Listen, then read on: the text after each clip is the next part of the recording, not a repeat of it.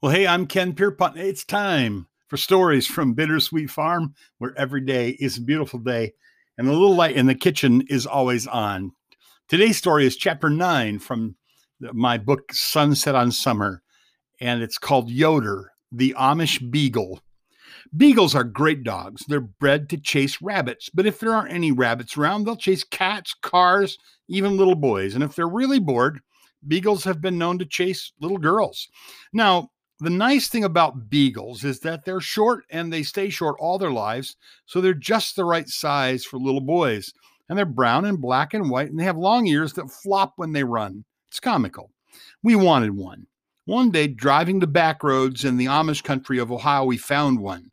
We bought him from a nice Amish farmer, so we thought it would be good to have a nice Amish name. Schwarzentrooper seemed a little cumbersome. Miller was too plain. We settled on Yoder in honor of some good Amish friends. Yoder loved to romp with the kids. We took him with us on our full moon walks, and we even took him fishing once. We had a day of it. He ran and romped and tumbled and hiked and played all day. And then on the way home, he fell asleep in the car on Kyle's lap, and he was just spent from his exploits. The sad fact is, days like that are rare for Yoder. Soon after little dog came into our family, we moved to town, and Yoder had to live on a chain in the backyard. We didn't like the arrangement. It was a beautiful house in a very nice part of town. The neighbors were delightful people, but all of us longed for the country. We were grateful for our home, but we began to pray regularly for a place in the country.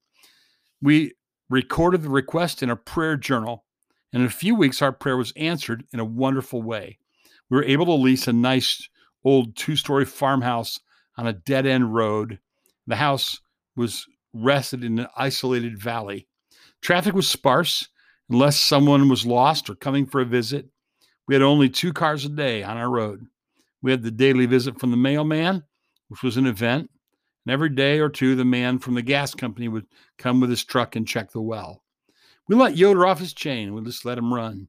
He climbed the hills, he chased rabbits, he swam in the creeks, shadowed the kids on their explorations. He was in beagle heaven. If you had any imagination at all, you could see the joy on his little face. But his happy days would be few. One rainy Saturday morning, I was working in the study in town, and I got a call from home. I came home right away.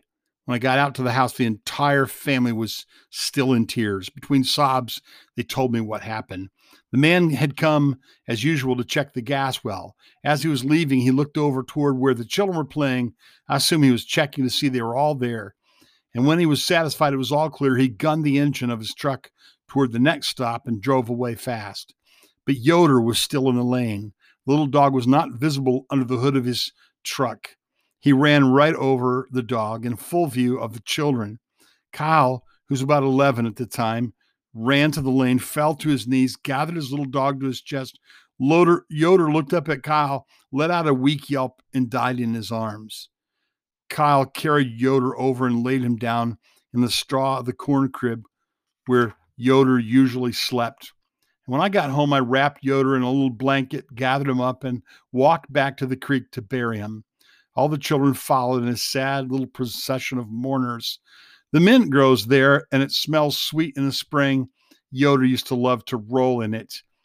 We all held hands, and we prayed, and we thanked God for bringing Yoder into our lives. And before we left, we made up our minds that from now on, no matter what other people called it, the little creek was going to be called Yoder Creek. And then we walked back home. We all sat in the house and hurt and remembered our little pet. His life was so short.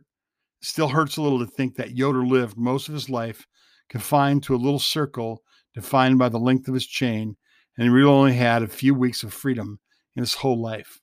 This sad world is full of people running in circles. Their ability to experience the joys of life is limited by the chains of their sin. I remember a man like that. He had 4 beautiful children, a loyal wife who would have opened her heart to him, but he never tossed the ball with his son. He never walked on the beach with one of his beautiful daughters on his arm. He never held his grandchildren in his arms or watched them play ball or took them fishing because he was confined by the chains of drunkenness and pride. On the day of his funeral, I looked at his body and I thought he seemed weary from straining toward life on the end of a chain, but never really living. I guess I've been that way myself more than I like to admit, limited to the small circle defined by the length of my chain. That's the way our adversary, the devil, wants it. He delights in seeing us continually defeated by sin and burdened with guilt. Jesus said Satan is a thief who came to steal, kill, and destroy. Satan wants to limit us by the chains of unforgiveness and lust and greed, gluttony and impure speech, other sins, and is looking forward to our company in hell when we die. But Jesus, he came to set the captives free. I don't know about you, but I intend to enjoy my freedom. Jesus paid for it with his life, and I like to imagine he smiles when he sees that I'm running free.